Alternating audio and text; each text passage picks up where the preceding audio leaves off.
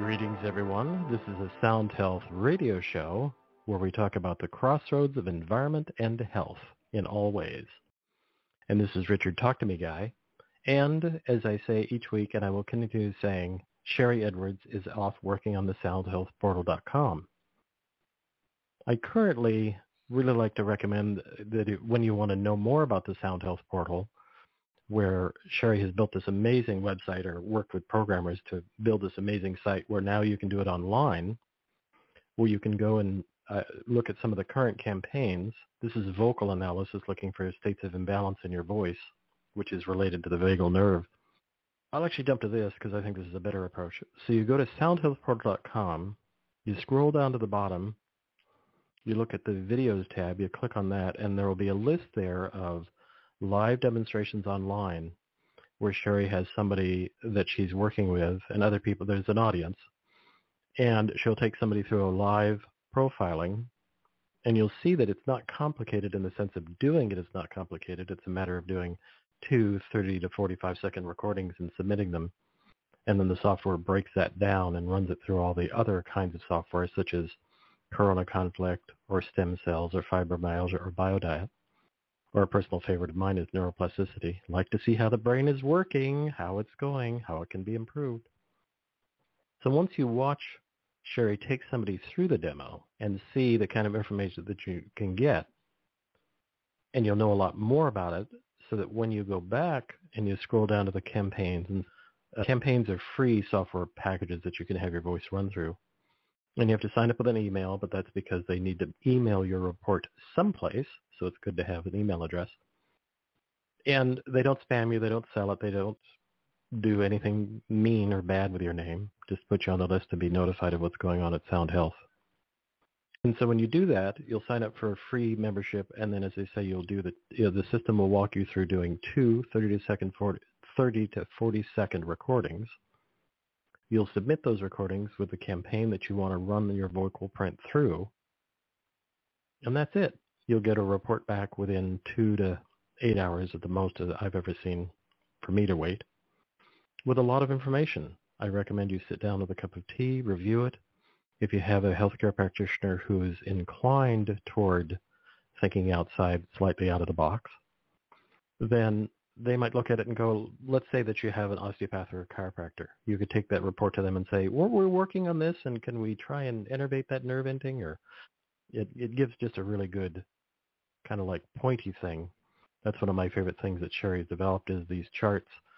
There's a pie chart where the thing that you need to look at, you want to look at now, is highlighted in the chart. And once you watch the video demo, this will all make more sense because there's a lot of information there.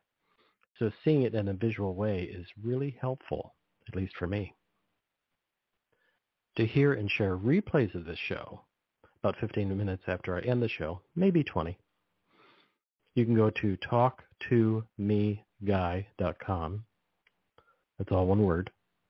Scroll down that page, and you'll see this show there in about, as I say, about 20 minutes.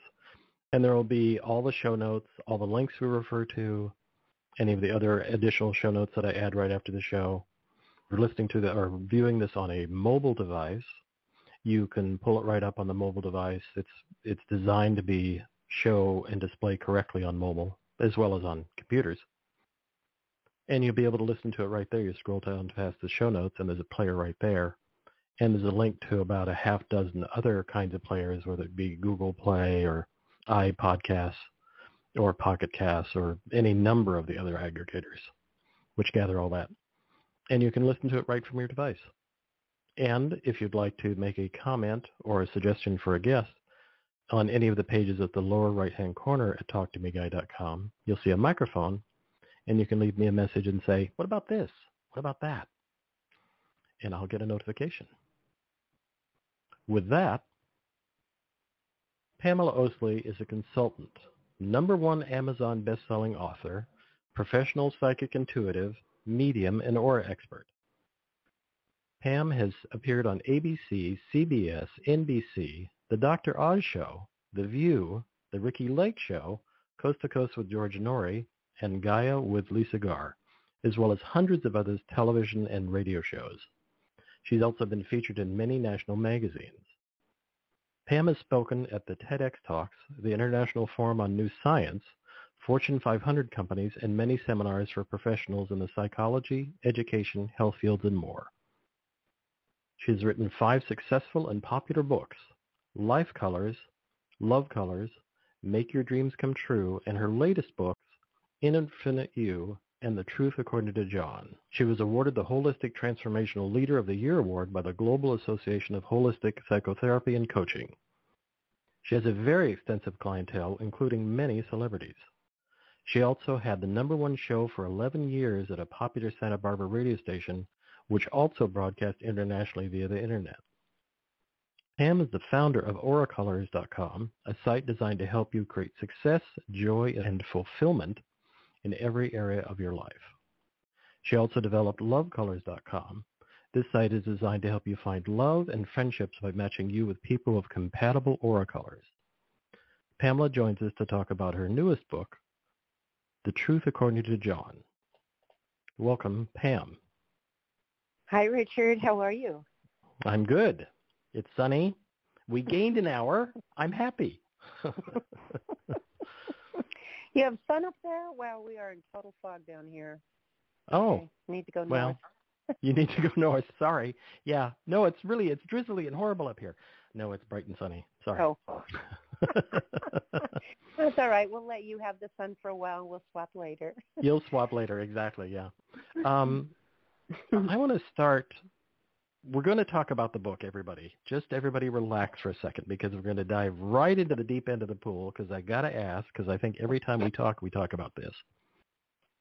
I want to start back at the double slit experiment, with the person's attention possibly altering the outcome of that experiment. Could you talk about that for a minute? I want some foundational things for us, because I know we're diving deep into the quantum field. Sure. Well, the double slit experiment is amazing. Basically, let me see how I say this quickly in lay terms. They took a partition and they put one slit in it, and then there was a background on the other side, and they took and they shot one photon at a time through this slit, right? And so then on the back partition, it showed up, as we would expect, one line of light that showed up on the partition. So then they experimented. They put 2 slits there because they wanted to see if light was a particle or a wave, right? So they put 2 slits in the partition, and they sent one photon of light. They did this with electrons too, but one photon of light through at a time. And then on the other side, they expected to see 2 slits of light on the back partition on the other side, right?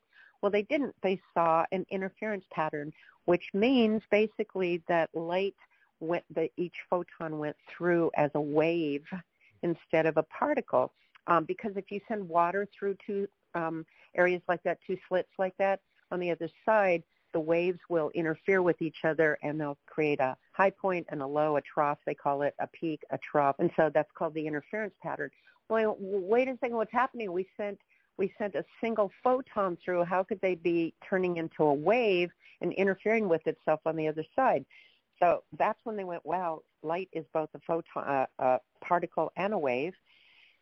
But this is what they did. Well, we want to see when it changes from a single photon into a wave. So they observed it, and when they did that, it didn't change into a wave. It stayed as a single particle. They went, wait, what's happening?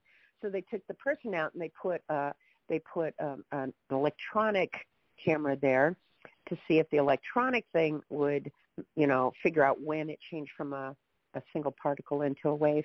Same thing happened. It didn't change into a wave. It stayed as a single photon. So, oh my gosh, it's called the observer effect. They found that if there was an observer trying to measure the outcome, it stayed a single particle. If they removed the observer, on the other side was the interference pattern, which means that it went through as a wave. It went through both slits at the same time as a wave.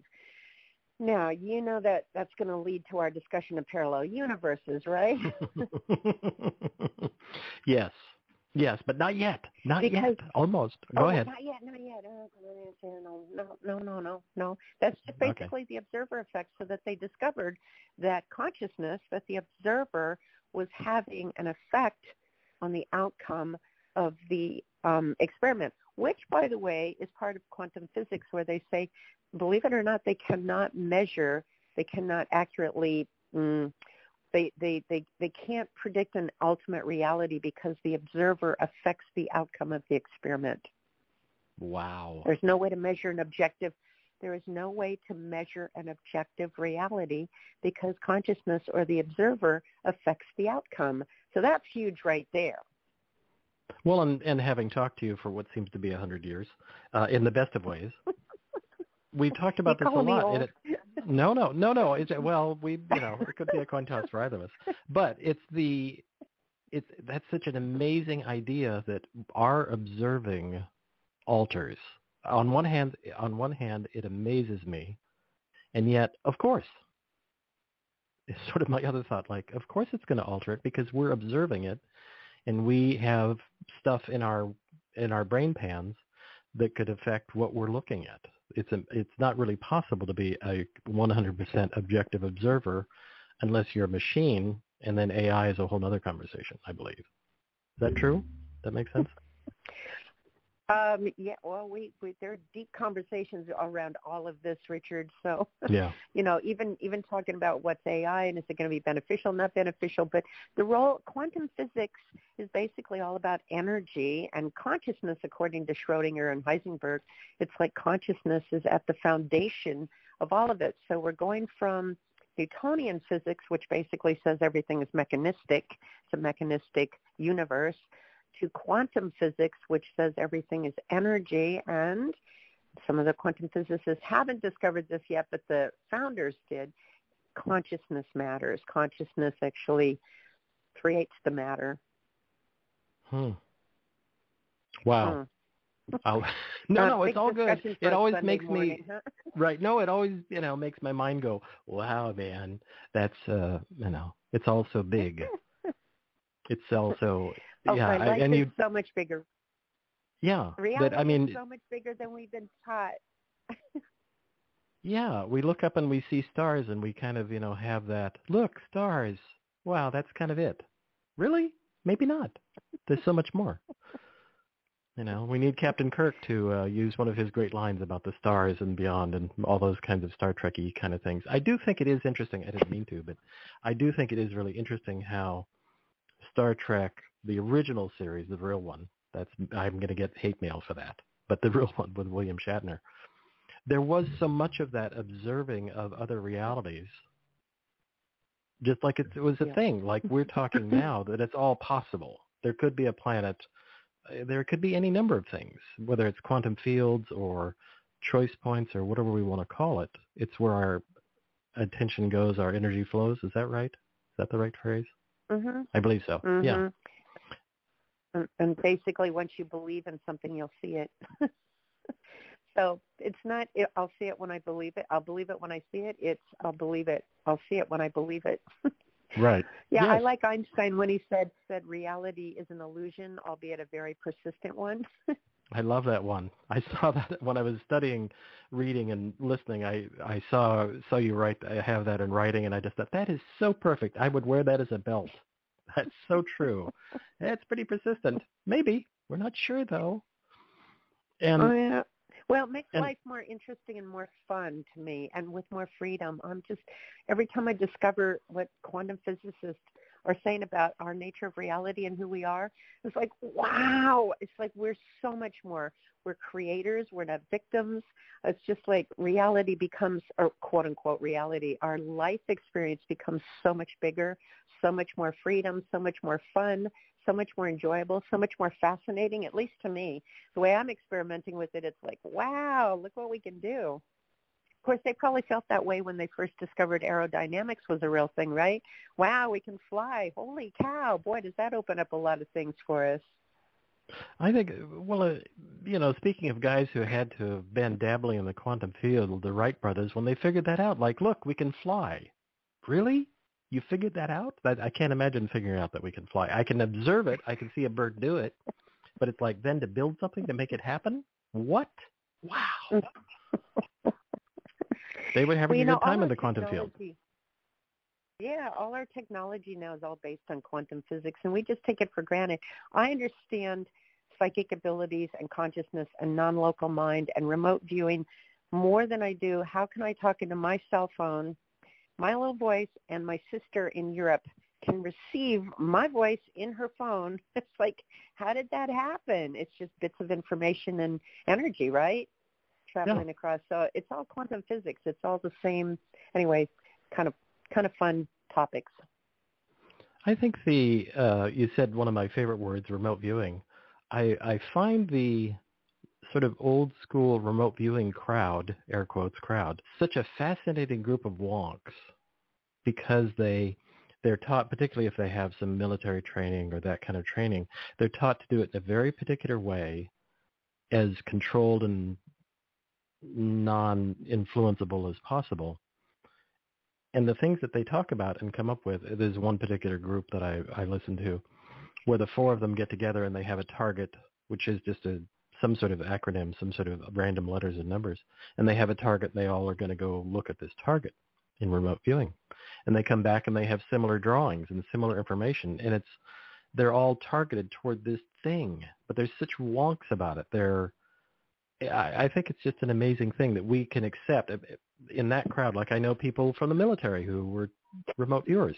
And it's like, oh, yeah, that's what I did in the military. And like, what? You did what? You were what? You sat in a dark room and you looked at numbers and came up with stuff? Really? That's a thing they do? That's amazing. So I think the remote viewers, and as you say, I'm with you, the non-local mind and the remote viewing, I completely understand. My cell phone, I kind of get it. I could explain it, but why? Wait, I don't know your definition of wonk. When you say wonk is a good. Well, that's sort of an old coder kind of software thing. You know, it's people who are serious about what they do. I mean, they're very serious about what they do. They have a sense of humor, but they're very focused on what they do. It's like people who douse really well are very focused and very wonky about it, meaning they take it seriously. They'll still laugh and have a good time. It's not like they're crazed. It's just that they're very studied about how they do it. The remote viewers have been taught a particular way to do it, and they stick to that every time, and they get results. I'm not saying that others might not, but this particular group is very wonky, and the dowsers are the same way. I've met very serious dowsers who are very skilled, but they would then, they're very skilled and they talk about the thing and the stuff, and then they go out in the field with their bent coat hangers or wires and find water or oil or whatever they were looking for.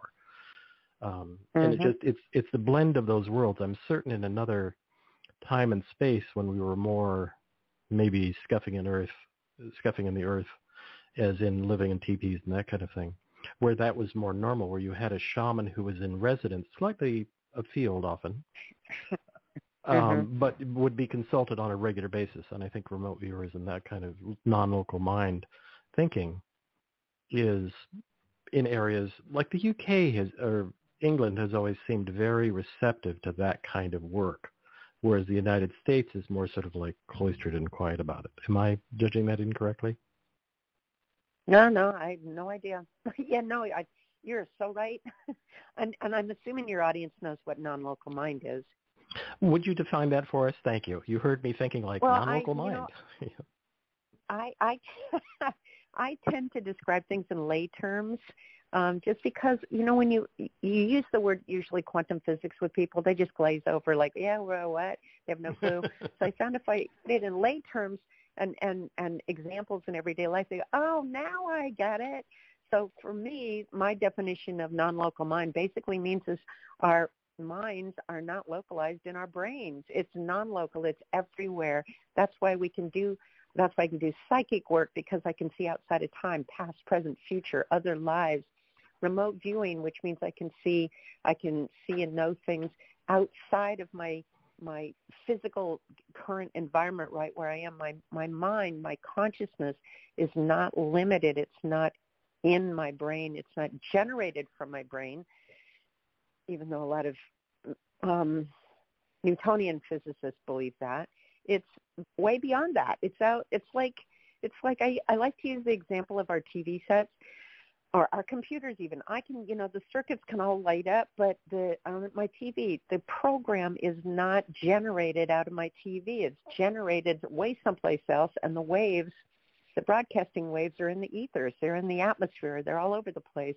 And so my TV set is a focusing mechanism, which I believe is what the brain is. And it lights up just like the circuits in my TV do. So non-local mind, basically it's everywhere. It's not localized. It's not limited in the brain. I have friends who we laugh because there's one person that I text with occasionally, and from time to time he'll text me, and then I'm calling him while he's texting me. And there's some sort of tip where we know we want to talk about something, and he's texting me, and at the same time that he's texting me, I receive the text as I'm calling him. It's already happening. It's just that I'm a slight lag. We can't just think about it and have that non-local mind communication. We still require talking, I guess. Mm-hmm. But I have that. Well, you can. You don't know you can. Right. Not yet. Yeah, we're very telepathic beings. People are just not aware of that. Well, I think that I spend a lot of time watching animals in nature and dogs. And I think dogs are really good at being intuitive themselves. I mean, they have a lot of senses going on, but I think in there they also have a sense of like, what's that? And they might not smell something, or they might have a hint of something, but I think nature is more intuitive than we are because it doesn't have the limiting beliefs, perhaps. Right. Yeah, we're all intuitive. Yeah, we're all intuitive. We've just limited our belief that we're intuitive. We're all telepathic. We've been trained to believe that that's not a real thing. It's not possible. So we all have it. Every aspect of nature and consciousness has it. We're just not trained to believe in it or use it. Yeah.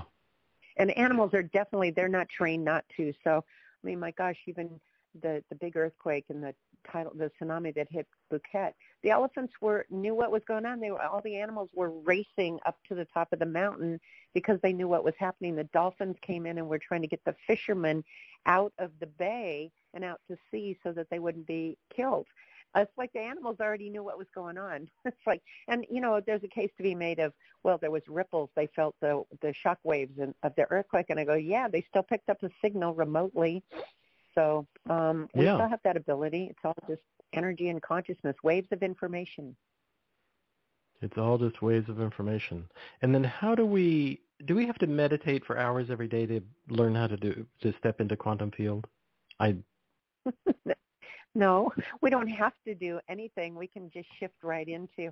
It's funny what it depends on is somebody believing in it. Somebody can not believe, and all of a sudden really get it, really believe in it. Bam, it's right there. So for some people, hours of meditating because they believe that's necessary, that's great. Or it gets them quiet. That's the thing, Richard, especially in Western society. We're not quiet. Our minds, we are overloaded with information. We're bombarded with it. So, and even if we're not, our minds are so spending time meditating and getting quiet. For some, yeah, it's important to be able to do that so you can quiet your mind enough to pick up the information. I can shift into it instantly. So I don't need hours of meditation before I do 6 to 8 people readings a day or right. on the show or on my radio, whatever. So it's all still beliefs, Richard. It's still what we believe we're able to do. What limits us is our beliefs about ourselves and the nature of reality. Otherwise, we're really unlimited beings. Yeah. I have I think I've said this before, when I was a chef, and I still have this, I was able to pick up things that were extremely hot. Most people would pick it up and drop it because it was too hot, or their hands would burn. And there's a thing, I think this is true. I mean, yes, we get calloused hands from picking up hot things or, just all sorts of hot stuff all day long. However, there's a point at which you don't have that in your brain. It just goes away. That belief that I burn is gone. I mean, yes, I can still burn. If you pour boiling something on me, I'll burn. But for the most part, I know it's hot. My hand is going, wow, that's really hot, but I know I'm not going to be damaged. And that's just a belief from having done it for years where I have that physical thing of like, yes, that's hot, and yes, it feels, like it could be a pain, but I'll just move that over here and set that aside. And my brain doesn't have oh my God, that's burning me. So therefore, I'm not burning. And I'm not reaching into fire. I'm not saying I'm going to reach in and pick up a hot coal. It's a belief that I developed of, long, repetitive doing it. But the reality is, I can pick up really hot things and it still doesn't bother me. So I have that. Now, if I could just step over to they the have the go ahead. Yeah, the power of our consciousness. I mean, that's why we have the placebo effect. There are tribes and people all over the world that the power of they feel like they can push needles through them and not feel anything. They can push spikes through them and not feel anything. I mean, hypnotists they've got evidence of telling somebody they're holding onto a hot poker, even though they're not, and their hand will blister. So the power of our consciousness is huge. And doctors even know that with the placebo effect, and I'm sure people know what that is by now, but if not, they can give somebody a sugar pill and tell someone it's a really powerful medication that's going to heal them, and it does, even though it was just a sugar pill. It was a placebo. Mm-hmm. Mm-hmm. Yeah. Here, take this. See if you feel better. Oh, I feel better. That was amazing. I love that. Mm-hmm. Yep, it's the power of our beliefs. It's an underrated thing. Is there a point at which have you ever gotten lost or not lost? That's not what I want. I don't know quite. I'll just give you the question. Is there a point at which it gets blurry for you, or is it all just is? In terms of going into a quantum field or looking at a quantum choice point, do you ever get over there and go, wait, I forgot how to get back, or I'm too far out, or clear question? No, I never do that. No, I never do that. I have more of an issue of being in both old reality and new reality at the same time. That's my bigger challenge. I know this stuff is real. I know how to use it. I do it every day. I've changed the weather for myself. I've manifested lots and lots of money. I've manifested homes. I've manifested trips places, seemingly out of nowhere, out of magic, out of the quantum field. And then I find myself right back into believing in, it's dense matter and I don't have any say over it and I'm disconnected from it all. I'm like, how did I get back here? So that's my bigger challenge, not getting stuck in the quantum field. I would love to do that. I would love to be in that state of consciousness all the time where I know it's all just energy and consciousness and I can create anything I want. That's my goal. That's my goal, is to be a conscious creator and people are using this word wrong these days, or, I don't know, using it in a distorted point of view as far as I'm concerned. I would like to be awake all the time. And I mean awake, not just politically awake. I mean conscious, like, and I'm not religious, but I mean that level of Christ consciousness, where it's like, not that I drink wine, but if I want to turn water into wine, I can do that. If I want to raise somebody from the dead, I can do that. If I want to, heal my body, I can do that. I want to live, my goal, my dream, my highest vision is to live like that all the time. And in all honesty, Richard, I know this will sound crazy and we're not there yet. We still have a few hiccups to go, but I believe that's where our consciousness is going. The silence is me thinking about the current state of affairs. No, I agree. I think that ultimately we will allow ourselves to have that. I feel the same way. I'd love to be in that state of completely conscious all the time, I think. Yeah. Well, as I say that, it seems a little overwhelming. I think. Well, we like the illusion too, but I've spoken about this before. We went through a renaissance back where we had the fall of the Roman Empire, then the Dark Ages, in which, by the way, we had the Dark Plague, we had the Black Plague. During the Dark Ages, we had a pandemic, and then we went into the Renaissance. Now, yes, those were hundreds of years apart. However, have you noticed everything's sped up these days? So I honestly believe, I've been shown, we're headed for another renaissance. That past renaissance was based on Newtonian physics. The new renaissance that we're headed for is based on quantum physics. Now, could there be fear, resistance, denial, chaos? Could the labor pangs be even worse before we give birth to that new baby? Yeah, I have no desire to resist it, so I'm not in fear. I'm going for it. And I'm seeing more and more people, Richard, in the world that I live in, more and more people are coming to me with their same ideas, the same knowingness, the same something big is coming. But on the other side of whatever kind of wake-up call we need, like we haven't been getting enough of those, right, is a new renaissance. It's amazing. It's like we're conscious beings on the other side, where we're living at a higher level of awareness. We've always evolved, again, religion aside. We've always evolved. So there are a lot of teachers now that are showing that we're going into a new species. We're becoming a new species. And the way it's going to happen, us not resisting and fighting it, but there are people that are just going to cling to the old, and it's like, okay, you go for it, kiddo. Again, we'll see if we get into parallel universes or not. No big deal. I'm very optimistic because I've been shown the outcome of all of this. Is it going to happen in our lifetime? Well, let's see if we really believe in time or not. We can go way out there, Richard, with this conversation, but quantum physics, Einstein was even talking about time and its relativity and 0 point. And, man, the stuff that is showing up now, it's really big. And it's way more exciting than all the fighting in the mud, the good guys, the bad guys. It's them against us, blah, blah, blah. It's like, oh, God, that is so boring now. It's like, I don't want to be in the mud anymore. I want to be at a higher level. It's so boring now. Boy, that's a bumper sticker. Because it is, and I don't, yeah, that's a whole other show. I won't go there, but I'll just agree. Yes, that's so boring. I'm going to toss this in now because this is all part of this conversation. Is The Truth According to John has been described as a captivating story combining mysticism, quantum physics, and an exploration of the nature of reality.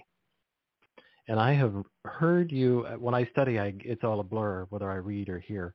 I either heard or read you say that in the story, The Truth According to John demonstrates the consciousness in quantum physics.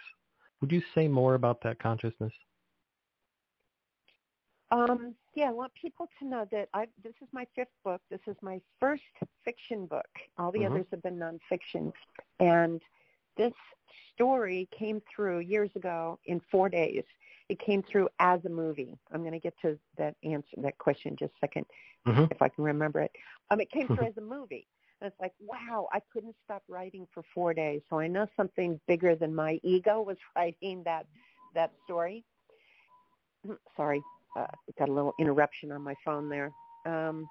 Anyway, so what came through is basically a lot of information of how we can live our lives and how consciousness is connected with basically the level of the quantum field, quantum physics, what quantum physics is attempting to demonstrate or, reveal to us about the nature of reality. So I put it in a story to show what's possible, to show how we can live that, to show. And the weird thing is, Richard, after I wrote this book, years after I wrote this, well, not the book, the movie, years after I wrote it, a lot of the stuff that's in the movie came true. I actually lived part of it, and I went, whoa. I mean, down to names and locations. Wow. It was like, holy cow. So, when they say fiction reflecting reality or something, I don't remember the quote, but it's like, whoa, man, the stuff that I wrote about actually happened. It's like, seriously, even some of the characters' names in the books, like, oh, my gosh. So anyway, so I put it in a story form to help people understand how to live the consciousness that's being revealed in quantum physics. I like that. I have no idea if that answered your question, but that's my answer. It did. No, it did. That's my answer, and I'm sticking to it. No, it's good. It's the idea that what I'm sort of groping with is the idea that the quantum field has a consciousness. / back to the slit experiment, when we observe that consciousness, we influence that. Is that correct? Am I going the right way there? Yeah, everything. Yeah, well, basically, there's no such thing as matter. It's all, they can't even tell what matter is made out of: subatomic particles, strings. They don't even know. They can't find anything solid to matter. And that consciousness basically seems to, well, they're seeing that consciousness is affecting matter. And you and I both know Seth, right? The Seth books. Yeah. Seth says that consciousness is actually creating reality, creating the matter, creating our experiences. So I believe that's where we're going. So I have fun playing with it and experimenting with it. And that's what is in the story, is how to do that. And so as we go through the story, I love the the book in itself was fun, but I love that it's slowly, it's like influencing the consciousness in quantum physics, so that people read the book and then get a like bing or an aha or a moment of like, oh, I hadn't thought about it that way. I love that kind of. I always get I think it's a parable, but I could be wrong. Allegory, parable, I get those two mixed up, but it's one of those. And I love the tool of storytelling as a way to alter people's minds. Just a little bing of a moment. It doesn't have to be like, oh my God, now I can do this. But just that opening of the aha moment of, oh, I've thought about it that way. I love stories for that. But I've always liked the gathering around a fire and having stories kind of atmosphere, whether it's in a film or it's actually gathering around fires and having stories. I think it's a great way to open people's minds. And that's what this is all about. I think a lot of the great spiritual teachers and mystics used parables and stories to get messages across. And we do it in our movies now. I'm glad you just brought that up, Richard, because if you see what I think a lot of the writers, you know this language, a lot of the writers that make our movies are violets, and violets are visionaries. They see things way ahead of other people. And the fact that we've talked about, they show movies of quantum physics all the time, including parallel universes. We've got Back to the Future. We've got Sliding Doors, Frequency, one of my favorites, Yesterday. They're already talking to us about quantum physics. They're teaching us things in stories. They're showing us what's possible. I mean, you're right, all the Star Trek things, Star Wars movies, a lot of our science fiction. Oh my gosh, Richard, I don't know what this movie's about yet, but I keep seeing the trailers for the Eternals. Like, and I'm not a superheroes or, Marvel, but it's a new Marvel movie called The Eternals. I'm like, whoa, what is this? We've been staying out of humankind. We've been helping them all along, but we haven't interfered until now. I'm like, what's this about? It's called The Eternals. I'm like, oh, okay, this is, so it's in our movies. It's in our consciousness. We actually didn't have automatic sliding doors until Star Trek. I didn't know that. That's the first time anyone had ever seen an automatic opening doors. And we already know about the flip phones, right? The cell phones. Those showed up first in Star Trek. It's like, whoa, baby. So there's a lot of science things that used to be called science fiction that are now science fact. I love that one. That's another belt I'd wear, or T-shirt. That's a great one. That's always going to get some sort of possibly cranky science type to come at you and go, "What are you talking about?" But it's true. Like you said, the phaser wasn't there. We didn't have the flip phone till then. We didn't have the automatic. I didn't know about the sliding doors. That one blows my mind. But just all those hints of, I'm still waiting for the teletransporter so I can go visit people in Florida for the holidays and be back in time to, watch the nightly news. I'm still waiting for the transporter. They're already working on those. I'm ready. Yeah, the teleportation. Yeah, they already are working on that. That's just funny because, I've spoken at science and consciousness conferences. You'd be amazed what these scientists are already working on that the masses don't know about, including they already know how to teleport. They've already teleported like atoms or molecules or something small. And they know theoretically that they can teleport humans. But this is the funny thing with scientists. They go, we already know how to do the matter transfer to, teleportation.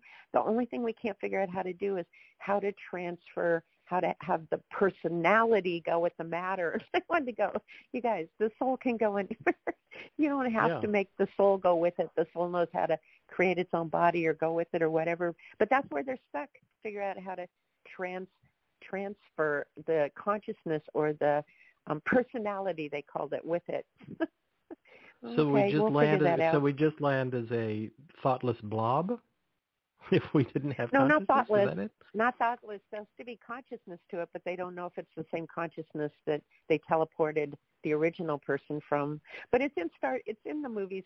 They'll figure it out. They already theoretically know that it's possible. Yeah.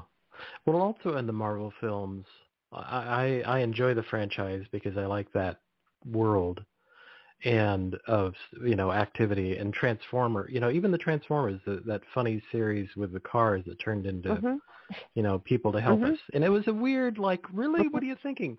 But it always amazed me how the cars had more personality than the actors. That's a personal comment. There was that. But it just the idea of transforming from something to anything. There is a TV series, I can't remember which one it is, sort of a knockoff of a Marvel thing, where some of the characters are people from, let's say, another dimension, and they look like humans on this side, but they can transform into their where they were from person. And it's just like a thing. It's a part of the series. It's not like, wow, he did that. It's just a thought of, oh, we can transform ourselves. That's really what it is, a Oh demonstration yeah. of we can do that. Look, we can change. Yep. That's Yep. kind of it. We Well, can you know change. what? We Richard, we see it all the time on our TV sets, on our computers, our cell phones. We know that if we're watching something on TV we don't like, all we have to do is change the dial, change the station, Yeah. which basically just flipped it from one, it just changed it from one frequency to another frequency. We know how to do that with our technology. What people don't realize yet is we can do it with our own personal technology. We can do it ourselves. We have to have technology to do it. Technology is, in my experience and my belief, technology is leading us to show us what we're capable of doing, because we're the ones that created the technology. Our wisdom, our intelligence, our consciousness is greater than any technology we've ever created or will ever create, by the way. But we can act stupid. We can act like the technology is more advanced than we are. But it's not. We're creating it. Yeah. Well, and there is back to the AI. You said something about, or I said something about AI earlier. The trick for me with AI is a thing that they use in the coding in the people who write software world is it's garbage in, garbage out. And what that means is that if you have some like bad code in an AI that they forgot because we don't have infinite knowledge, and we forget to tell them not to ever turn left, that they just one weird thing, they could have that as a given. Like we always turn left on the red light, or I'm making it up. In other words, they could have an oops because a coder made a it. mistake of AI. And Hmm. that's very tricky. That's, to me, the trickiest thing is I watch these Boston Dynamic robotic dogs or, soldiers that they're experimenting with building, where they can get them to a certain point, but they're still programmed by people. And that's tricky because it's like the slit experiment. It's like the giant example of the slit experiment, where the people building the thinking of the robots can influence that thought. And I think that's a Hmm. tricky area. But as you say, that the idea that we're smarter than any technology is slightly mind blowing, because we have amazing things, but it's true. We have wisdom, and again, not just our brains, our souls, our consciousness. So before we run out of time, I want to bring in, because what you're touching on, to me, still, I'd love to bring up parallel universes. Please. Yes. Well, okay, so back to when people go parallel universes. So back to the double slit experiment. First, when they saw that consciousness or the observer had an effect and it went to a single photon instead of the wave because of the consciousness, so they figured then consciousness was collapsing it into a single photon, right? Because before it was in what they call superposition, mean it went into wave. In other words, it was everywhere, superposition. It was in all positions, right? And then when an observer looked at it, they said, oh, it collapsed into one thing. And somebody else came in, I'm forgetting the guy's name, I apologize, I usually know this. He went, no, I think that those other positions are still there. We're just focusing on one, so we only think there's one. And so he postulated parallel universes, that all those other photons were still in existence in superposition, but we didn't know that because we weren't focused on it. So they have evidence that parallel universes are real. And I use this example, again, in lay terms. So for those of your audience that are really advanced, I apologize, I'm going to talk in lay terms, but it helps people understand it. Right now, in the room you're in, there's at least 10 radio stations broadcasting around you. So all those radio waves are around you right now, but you don't know it because you're not tuned into their frequency. If you went to a device, by the way, I don't know if you've ever woken up with a song in your head. I have. I'll turn on the radio, and that song's playing. I go, wow, I was picking it up without my device. Anyway, so if you go to your radio and you turn it on, say 99.9, you're going to hear the information, the song, the music, the talk that's going on in that frequency coming from that radio station. So that becomes your reality. If now you change it over to 107, now you're going to hear the music, the talk, the programming that's coming out of 107, and that becomes your reality. Now, 99.9 is still around you. You just don't know that. You're not tuned into it, but it's still there. So it's the same with parallel universes. And physicists like David Deutsch, who's really big about parallel universes, he's not spiritual at all, but he is a quantum physicist, and his forte is parallel universes. So all of these universes exist at once. He even says you could die in one universe and still exist in another one.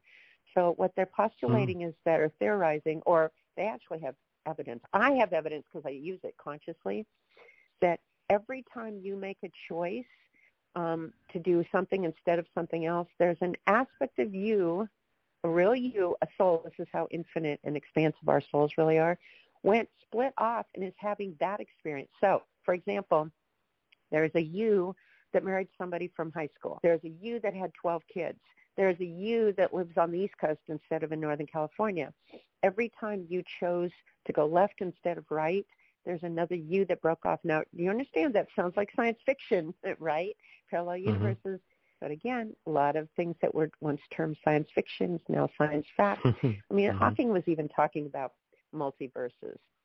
So our choices do matter. So when someone goes, well, AI, and all of a sudden I go, man, you guys are watching bad movies. I mean, you're watching those horror movies. And there are people on the planet that like scary things. That's why they go to horror movies or scary movies or war movies or dramas. I don't like any of those things. They're not my thing. I like documentaries on quantum physics. I like romantic comedies. I like things that make me happy or feel empowered, not things like that. But there are people that like scary movies, like bad AI things, right? Scary AI, Terminator, right? It's like, okay, go for it. So when people go, what is our future? Where are we headed? I go, well, you're going to end up in the parallel universe that you believe in, that you believe is the real one. Because we've been trained to believe there's only one reality. But look, we used to think there was only one continent. Found out that wasn't true. Used to think there was only one planet, one solar system, one galaxy. It's like, we used to think there was only one of all of these, and then we go, and we thought there was only one dimension. There's parallel universes. I mean, there's all kinds of things that people don't know about yet. So you are experiencing the reality, the universe that you believe is the real one, even though there are an infinite number of other parallel yous. You is your breath, but you don't believe in that one, so you're not tuned into it. So that, to me, is the future. When people go, where's the planet headed? I go, well, which one do you believe in? Right. According to quantum physics and parallel universes, the Bay of Pigs didn't go well, and we already had a nuclear holocaust here. There's another universe. This is quantum physics, another universe where Germany won the war, and we're all speaking German here, right? All of those exist. We're just not focused on them. Which leads, I think, perfectly to talking about free will, because I think that's a PowerPoint. It goes for me. It jumped out because it goes hand in hand with parallel universes. We have free will, don't we? Yep. Did we forget? Yeah. What happened? Well, I believe that. I believe. Yeah. That's what I believe. That's been my experience. Now we can abdicate that. We can pretend we don't, because that's the thing, Richard. We have been so ingrained in this world to believe we're victims instead of creators. And to me, that's what quantum physics, Newtonian physics basically goes, separate from you, you have no effect over anything other than physics. You have to go push something or move it or make it go into movement, right? Quantum physics quantum physics is entanglement. We're all connected. There's no separation. There's no matter. It's all energy. It's consciousness. It's like, whoa, that opens up a whole other way of looking at reality. And I like Richard Bach when he goes, when people go, well, but that's not, and I go, for your limitations and they're yours. It's like, I don't need to argue with anybody. It's like, I'm living in my reality. I'm living in the parallel universe I like, and mine's positive and mine's optimistic. Do I create challenges in mine because I believe there are challenges? Yes, but I also see them as an opportunity to go, oh, I got stuck over in this. I ended up in this universe. I'm going to play with this and see if I can shift into a parallel universe where things are different. And boy, does that happen. Like most of the time spontaneously, but at least a lot more quickly than people that are really stuck in Newtonian physics believes is even possible. Right. And see, I think our technology is showing us how quickly things can be different. Well, if I just look at the technology involved in, well, let's talk about cell phones. You know, from carrying around, my first cell phone was in a briefcase. That's how long I've had cell phones. Since it was like in a big, I looked like a drug dealer kind of, briefcase of cell phone, because we were on the road and we were doing shows and we needed to be able to communicate. Now, to where we're almost to the Dick Tracy watch. We haven't quite gotten there. We haven't perfected it, but we're very close to like people, answering their phone on their watch. Not that I'm looking for that, but in terms of the ability, the speed with which technology in that particular arena is moving forward is kind of mind-blowing, considering, not that long ago we were walking around with big bricks up against our head looking cool. And now it's a little Richard, thing. Before that, when I was growing up, we didn't even have computers, let alone technology, the internet. Look at what the internet's done. For my school projects, I had to go to the library and get all these big old books and do all this research. Now I just go, hey, Siri. Yeah, and it's that's so true. Yeah. Yeah, I spent much of high school in the research librarians area because I was always smitten by research librarians because they always seemed to know everything. It was amazing. They were like the first computer because we're of the similar vintage where, no, I had no computers growing up. I had nothing. You went to the library. You read a bazillion books. You researched. I was always researching something, even in, like junior high. I was the kid in the library. And it was an amazing place to go to the research library and, ask, like, where can I find out about this? And they were like, oh, over here in this section. There's a section on that? And like you said, now I just ask Google, hey, Bob, what's the question? What's the answer to this? It is truly astonishing. And we've stepped into that. And I'm certain there was some Star Trek preamble before this occurred. And I guess it was the little, the communicator, the tricorder. No, that's the health measuring device. But the phone was the early flip phone. That was one of my favorite phones, actually, the Motorola flip phone. That was the sort of like knockoff of that world. And the holodecks were, it's like a virtual reality we're doing. Well, one, we've got the technology for virtual reality, but I want to go, people, we're living in a virtual reality. You don't need the technology to know this. This is a virtual reality. Quantum physics is saying there's nothing solid to anything. We don't even know what to do with that. We don't know how we're sitting on chairs. That's a great one. We don't even know how we're sitting on chairs. That's very true. It's all just, gaseous form. I love I do love the free willness of that. And it seems that the more that we transition from whatever we're in now to a new state, well, let me back this thought up. So I'll talk cinematically. There's often a point at which in a movie, whether it's a space movie or not a space movie, some kind of movie, where the hero or heroine resists the issue and is kind of flailing around with the issue, let's say. And then at some point oftentimes they pop out to the other side and they have the aha moment. And then, Julie Andrews is singing on the mountaintop. Some kind of arduous task that they have to go through. And I really get that what you're talking about is that we can just choose. We don't need to go through the flailing, difficult phase. We can just go, oh, let's move over there a quarter of an inch, and look, it's all different. And that's so exciting. Well, I know. I like, I'm going to borrow this from Deepak Chopra. He talked about these 5 stages of our level of consciousness. Mm-hmm. And so level 1 consciousness, level 1, it's like you have the desire for ice cream. In level 1, which is where most of us live, you got to go out there, interview for a job, get the job, work someplace, get the money, get in your car, drive to the ice cream store, give the person your hard-earned money, and now you get ice cream, right? That's a lot of action. But that's level 1 thinking. That's physical reality. We're victims and separate. Level 2 consciousness, and I've done this one a lot. I'm sure many of people have that are listening. You have the desire for ice cream, and a friend shows up at your door and goes, hey, I was just in your neighborhood. Hey, I was just at the store and bought some ice cream. You want to have some with me? It's like, whoa, we've all had that experience where synchronicity, where somebody shows up, I was just thinking about that. I just had the desire for that. That's level 2. Level 3, you have the desire for ice cream. You go to your freezer, and there's ice cream in your freezer, and you go, wow, I don't remember buying ice cream, but there it is. I have that happen. I have that happen too. I'd like that more often. Level 4 consciousness is you have the desire for ice cream and you open your hand and it's there. That's level 5.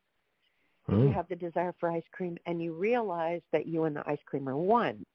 Now, I used to say, well, I don't think most of us don't want that because we want the experience of eating the ice cream and tasting it, and some of us want the experience of like, I want to get in my car and drive to the ice cream store, right? So, but I want to be able to be conscious about any of those. I want the choice of which way do I want to go, and I'm getting real tired of just level 1. We just think we're stuck in level 1, which we're not. We don't know level 2 and 3, and I haven't done 4 yet, but I'm getting there. I'm choosing to go there. Level 5 of knowing that you're one with the ice cream. The first thing is to go, I don't want that level because that takes all the fun away from the experience, right? And I go, wait a second. If I know I'm one with the ice cream, then that leads to level 4 where I can just open up my hand and it's there. So now I'm okay with it. There's no separation. I'm one with it. Okay, I get it. Yeah. So, yeah, we can shift in and out of any of those if we want, but most people believe that level 1 consciousness, that's reality and that's all that exists, and we're stuck there. And then some people, once we die, then we're free from level 1, and then we can go on to something else, like, we're being shown we don't need to die to have that level of consciousness. A lot of near-death people that have had near-death experiences have been sharing that. You don't need to die to have that awareness and experience it. We can do it right here and connect with that quantum field here, now. So that's right. You don't have to die to find that next place. That's an amazing idea.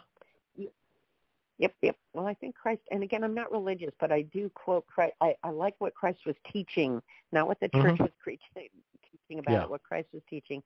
He said, heaven's right here. It's among you. It's right here. It's right here. It's my goal now, lofty as it is. Anyway, so that's kind of, sort of what's in the book. That was our long-winded version of really kind of a nice, fun read book. It's a lot. It's a fast read, too. It is. Yeah. It's not a long, slow read. It's a fast read, and it's an enjoyable read. And again, I love that what you're doing with the parable is having people possibly have those moments of, wow, I don't have to go to school and get a degree and go to the job and work the job to take my money to go buy that ice cream. Wow, I can just get to the ice cream. I'm still sort of hung up at the pleasure part of the actually consuming the ice cream. So I'm not quite ready for level 5, and maybe not level 4. I kind of like the go to the store, get the ice cream, go home. Oh, ice cream, yeah, that part. I'm still very physical. Yeah, you just want to know that we've got that. Well, we came here to have the physical experience. We want to taste ice cream and walk on the beach and, hold hands and ride carousels. We want to do all that stuff, hike mountains, whatever. We came here for the experience of feeling the physical and also experiencing emotions. So we might as well enjoy it. My goal is to know that I have a choice in how those things show up so we don't have suffering, no poverty and hunger and suffering unless people want that for the experience. Like I said, I don't understand why people go to horror movies, but they do. So it's like, and they like it. So it's like, okay, cool. So that may be why people are doing certain things on the planet that I don't understand. But, I'm shifting into different universes where that's going away. I like that. I'll have what she's having, as they say of Meg Ryan. That's really good because of because of what I do, I talk a lot about things that are, bad or mean or, hurting people and the environment. And I would like to redirect that to change. My goal is to educate people, to give people information so they go, oh, maybe we don't have to do that. So I think that's the same thing. Yeah. It's that same different angle on the same goal. Yeah. Yeah, shifting consciousness to show not only do we have choices, but we're actually creating reality. We're creating our experiences. We really are. So sometimes I want to know that, and sometimes I want to be surprised. Yeah, surprise can still be quite fun. I know too much. I can't get away with it. Yeah. I know too much, so I can't get away with it. Now when something happens, I go, well, I'm the one that created that. Now, why would I create that? Okay, I get it. I wanted the experience and the opportunity, that blah, blah, blah. It just raises it to a whole different level of life. Yes, exactly. And now we're at that amazing point at which I ask, where can people find out more about you? You're backing away from being a professional reader, congratulations, after more years than I'd like to say out loud. It's been like really that long? That's amazing.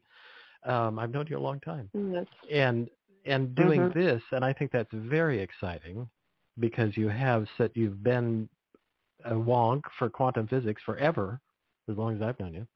And I think it's exciting to turn these into ways of people hearing them, assimilating them in the parable style, or when it goes to the cinema, in a way in which people can just take it into their brains, because our visual ability to assimilate information, I think, is sometimes easier visually than reading, because it's so easy to get a ton of information in by an image versus putting all those words together to make it happen. And I think it's a very exciting phase. I look forward to the next 40 years or whatever that is by your choice. And where do people find this book? Where would you like people to find the book, I guess, is the bottom line. Well, they can either go to my website at auracolors.com, A-U-R-A colors, C-O-L-O-R-S.com. All my books are on there. Or they can go any place. They can go to Amazon. They can go to Barnes & Noble, all of those online places right now. They're still in process of getting into the actual bookstores, if those still exist. So, they can get them. It's everywhere. And the book was only out. It's only been out for a few days, and it went number one on Amazon in 4 different categories. Number one Amazon bestseller. So that's cool. That's cool. So it's a fun, quick read, everyone. Yeah. And yes, I have been doing one-on-one readings, 6 to 8 people a day for over 37 years. So I'm like, okay, time for a shift. I'm ready for some new adventures. I'm okay. I'm 27 years old. So, Yeah, exactly. You started when you were very, very young. Just a thought. You were just a thought in the quantum field. Yeah, it's amazing. Yeah, we're all ready for a shift. So this is mine. I'm going into a new adventures now. Congratulations. I'm excited. That was great. I knew that was going to be fun, but wow, always good dancing in the quantum field with you. Thanks, Richard. Thanks always for having me on and playing at this level. Very happy to. Wonderful. Everybody else, have a great rest of the weekend, and we'll see you next week. Bye-bye.